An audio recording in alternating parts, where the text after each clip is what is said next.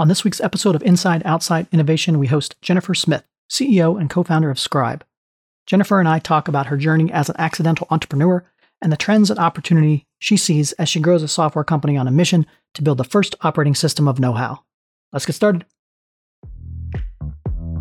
Inside Outside Innovation is the podcast to help new innovators navigate what's next.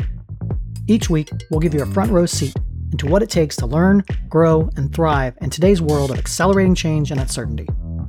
Join us as we explore, engage, and experiment with the best and the brightest innovators, entrepreneurs, and pioneering businesses.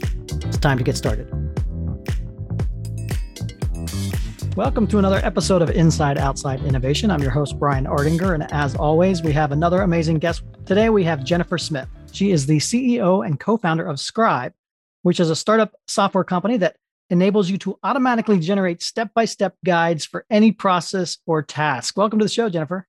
Pleasure to be here, Brian. I am so excited to talk to you, not only because of what you're building, but you've got a pretty interesting background that I think our audience will get into. My understanding is you got into entrepreneurship as an accidental entrepreneur. You've spent some time at McKinsey and at Greylock, degrees from Harvard and Princeton, and now you're developing and building a startup from scratch. So why don't we tell the audience about how you got on your path to becoming an entrepreneur? Yeah, I do say I'm a bit of an accidental entrepreneur because I, meet so many folks in the Valley who say I knew since the age of 10 that I was going to found a company. And, if you had asked me even a few years ago before I started Scribe, I would have said, no, unlikely not. To me, I fell in love with the problem. So I'll kind of take you on a quick history tour. Imagine it's 10, 15 years ago, and you're a leading global corporation and you want to figure out how work is getting done. Maybe you're facing a productivity imperative or you're scaling up your company. And so what do? You probably hire some fancy consultants, right? And they probably come around and they interview your people and they create a bunch of PowerPoints. Maybe they document what some of your best practices are like.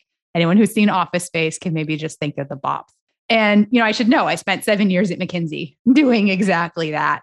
I did mostly work in our org and operations practice, which functionally meant spending about 8 hours a day in an operations center, looking over the shoulder of agents, trying to figure out how they were doing things. And I learned really quickly, the name of the game, at least as a consultant at the time, was you figured out who the best person in that ops center was. You sat next to them and you said, what are you doing differently, Judy? And Judy would tell you, right? Oh, I was trained to do this. And, she'd pull out a big manual. I'll date myself. It was a big binder at the time, right? Here's what I was trained to do.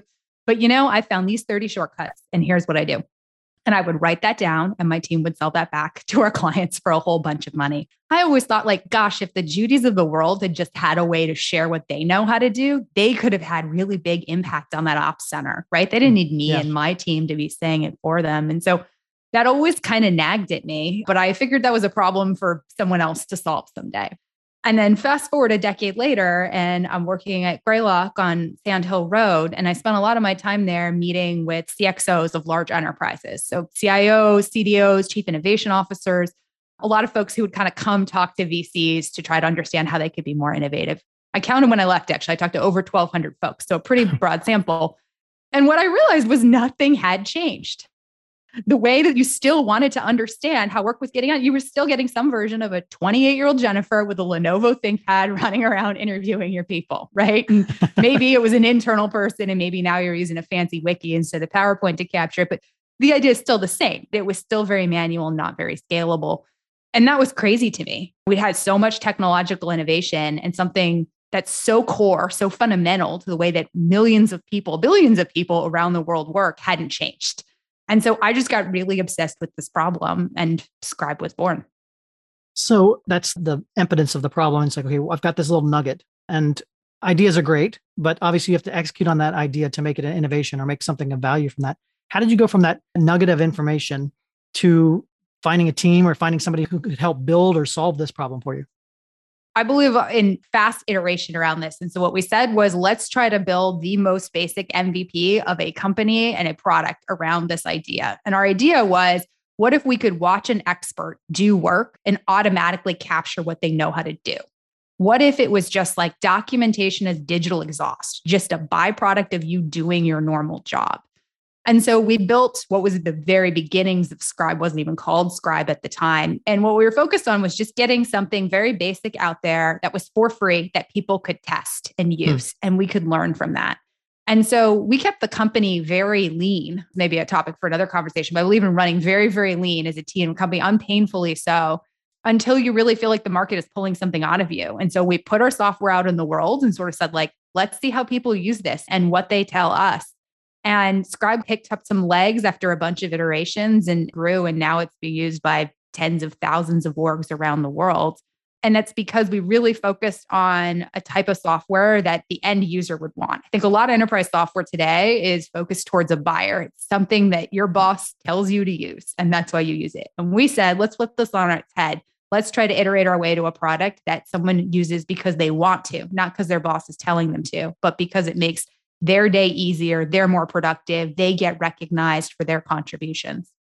It's an interesting approach because we've seen a couple of different companies that have taken that B2B approach and flipped it on its head, like a Slack, where, again, it's the product team or something that starts to engage and use the product. And then through that word of mouth and through iterations, they start getting to the point where the boss has to take notice because that's the productivity tool that people are using.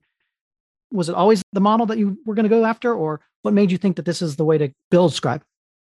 Yeah, it's because what you're trying to do as a startup is learn as fast as possible. We talk all the time about how do we just make our learning loops as short and tight as possible. And the way for us to do that was to try to get Scribe in the hands of as many users as possible, right? And so there's a few things that we did for that. One was we released a free version of Scribe. We just said, here you go ahead and use it, create a Scribe, share a Scribe with anyone else. And we used to track this. We were trying to make it as easy as possible. The atomic unit as short and easy as possible for someone to use Scribe. And so we would clock it and see from the moment someone landed our website to the moment they were able to create a Scribe and share one with someone else was under 4 minutes.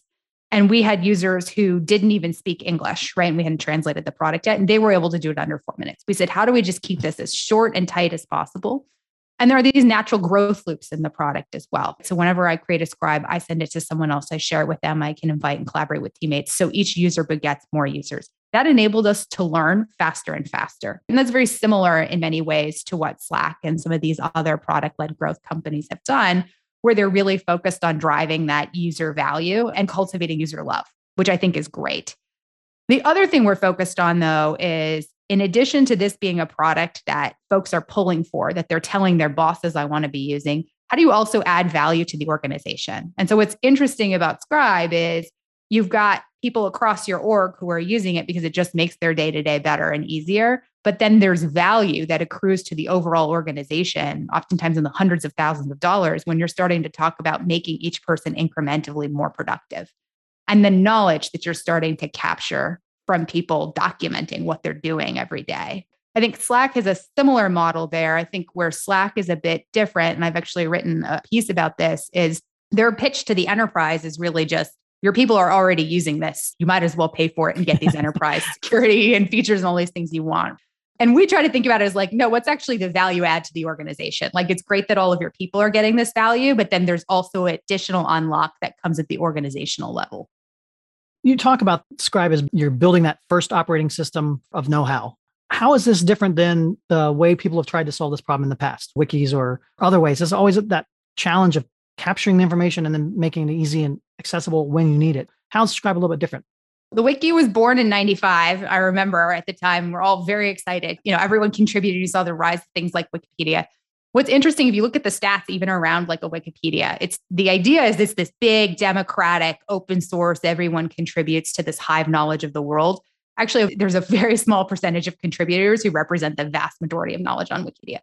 And they tend not to be pretty diverse too. I think you see the same thing within companies, which is you have the keepers of knowledge. I call it knowledge with a capital K, like the set of people who contribute to the wiki or the knowledge base, whatever you're using.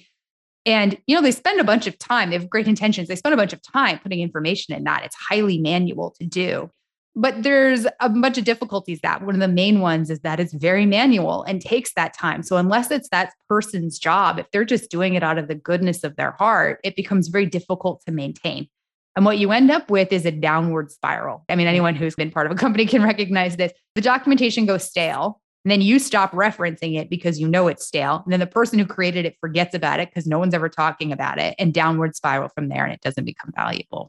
With Scribe, we were trying to say, hey, how do you make this instead automatic? How do you make this so no one has to do any additional work? Again, this idea of digital exhaust. It's just a byproduct of you doing your normal job. So you hit the record button and you work as usual. You just do the thing you normally would have done anyway. And you're automatically getting the step-by-step documentation that is up to date and current and accurate and reflects the way work is actually being done. So I think it's changing this model of knowledge is something that you have to go produce to something you already have. You've already done the hard part of knowing how to do something valuable within a company. Our view is that your knowledge around that should just be automatically captured and shared with other people. You shouldn't be taking time away to have to do that.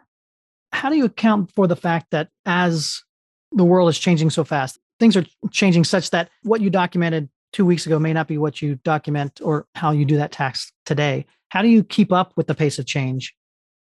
I think this is really important, right? Because things are changing even faster within organizations. You now have the great resignation where maybe even the people who are doing the work are changing even more. They're changing their physical location, potentially they're remote right now. You have a lot of differences. And I think this is why it becomes more important than ever before to really tap into this collective know-how within an organization. I almost think of it as like popping someone's brain open and pulling out what is it that they know how to do, which is really the lifeblood of your company, right? We're talking about the knowledge of what are people doing when they show up to work every day, 9 to 5, fingers on keyboard, trying to create value for your company. And that knowledge walks out the proverbial elevator these days, maybe not literally, every day at 5 o'clock, and you got to hope that it comes back. I think it's more important than ever before that companies actually find ways to capture this knowledge and then be able to share it across the right people at the right time. I mean, if you think about it, there's so much kind of reinventing the wheel happening within a company today. You're either, when you go to do something, popping your head over the cubicle and asking someone or trying to search on your own or just kind of figuring it out. And there's so much productivity loss that comes from that. You alluded to a couple of trends that I want to talk to you about. One is this democratization of innovation, where anyone can really have an impact in the organization because the tools in that are now there. So things like no code and low code tools and things like Scribe that give power to the individual to create value in different ways. Talk a little bit about how you see that trend evolving and how it's going to have an impact in the business world.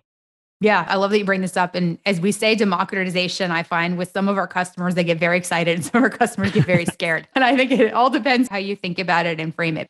The best knowledge on how things get done within a company or how to do things better really come from the people who are doing the work day to day on the frontline knowledge workers. And so how do you really tap into that and both understand what those people have figured out, but then be able to share that seamlessly across the org? There are an increasing number of tools that make that better. I think it's easy to point to a bunch of the collaboration tools like Zoom and Slack and others that make it easy to communicate. The kind of flip side or downside to that is that ends with collaboration overload, which I think we've all heard a lot of talk around, especially, post-COVID, and it's very real. And it also is usually a disproportionate burden on your best people, who are the ones that everyone always goes to ask, hey, can you show me how to do this? And so we think a lot about how do you scale those kinds of people who really are your best or your most experienced or sort of have found a better way to do something in a way like code or media, which are infinitely scalable. We think about Scribe as the atomic unit of just how do you pull that info out of someone's head and make it infinitely scalable across an organization. It's pretty interesting how the world is changing such that, again, we have that ability and how that's going to change both the speed of change, this layering effect of as you give more productivity tools to folks, they become more productive and therefore it changes the dynamics and moves from there. You also talked about this hybrid and remote working. What are some of the good, bad, and ugly that you're seeing and how does Scribe and the tools that you're building play into that? I think it'll be interesting to see how this plays out over time. Obviously, a lot of companies have now moved into hybrid or fully remote. And I think that's worked really well in instances where folks have built in-person relationships and then they were able to move that on to remote, at least in the first few months and year of the pandemic. What's interesting is you're now seeing a lot more turnover within companies. You have new people who are joining for the first time and may have never met any of their colleagues in person, right? And so how do you start to build that knowledge, that sort of informal knowledge of how work actually gets done within a company? And what you find is when folks were in person, they often understood like, oh, Cheryl's the one who knows how to do this. She's the person I go to for that, right? Or Bob knows how to do this, or Venkat knows that. So that becomes much harder to replicate when you're not all sitting together. we think a lot about how do you similarly try to like tap into this collective knowledge when people are not sitting face to face or next to each other, where you're able to just pop your head over the cubicle and ask someone, a question on how to do something. We talk about it as drinking our own champagne at Scribe because we're hybrid ourselves, right? We have a team here in San Francisco, but then we have folks distributed around the US and world too. We use Scribe ourselves to share all of that knowledge around how to. You've got 3 kinds of knowledge in a company. You have historical knowledge. What date did we release this product? You have policy knowledge. What days off do we have? What's our PTO policy? Anything you can kind of ask HR. And then you have this procedural knowledge, which is the thing that tends to be least documented. And it's all of that knowledge around how do we actually do work? What is the day-to-day processes and business functions that happen to make this thing go? And that's the part that you see documented the least. And that's the part that we're focused on most with Scribe. Whenever I have a founder on the show, I always like to ask, do you have any go-to tools or resources or hacks that we can recommend to other fellow founders or product builders? Yeah, I believe in time management and being really, really thoughtful about how you spend your time. And I'd say even more importantly, your energy. So I've talked to my team a lot about thinking about where do you get sources of energy and what drains your energy. And you need to manage that within a given day or week. And so I always say lean into your strengths. And as you look at the way that you're spending your day, make sure that it's disproportionately focused on the things you're good at and that give you energy. You should feel like you're pushing a boulder downhill. Building a company is really hard. Don't get me wrong, but it should feel like pushing a boulder downhill because you're doing the things that you love doing and you've got a bunch of momentum from the market and your team and your product behind you. And if it doesn't feel that way, then you need to be changing the way that you structure your day. So last question, what's next for you and what's next for Scribe? We're building the team and the product really aggressively right now. The next few years for us are just continuing to scale out. As I mentioned, we have a free version of Scribe that tens of thousands of organizations are now using, I think in over 100 countries. We've offered now a paid version of that as well for folks who want to upgrade. And we're selling into large enterprises also. And so we're really focused on how do we just make it as easy as possible for anyone to be able to share how to. For us as a company that's continuing to grow the team, that's investing more in R&D and then continuing to build out on the distribution side. If people want to find out more about yourself or about Scribe, what's the best way to do that? Yeah, you can check us out on our website, scribehow.com. Feel free to sign up there directly. We also have a promo code available for listeners if they're interested. The product's free, as I said, but for the paid version, if you want 3 months free, it's Inside Out 30 as a promo code. But invite you all to check it out and try it out and drop us a line with some feedback. Excellent. Well, Jennifer, thanks for coming on Inside Outside Innovation. Really appreciate the time and look forward to seeing where everything goes in the future. Yeah, thanks so much, Brian. That's it for another episode of Inside Outside Innovation. If you want to learn more about our team, our content, our services, check out insideoutside.io or follow us on Twitter at the IO Podcast or at Ardinger. Until next time, go out and innovate.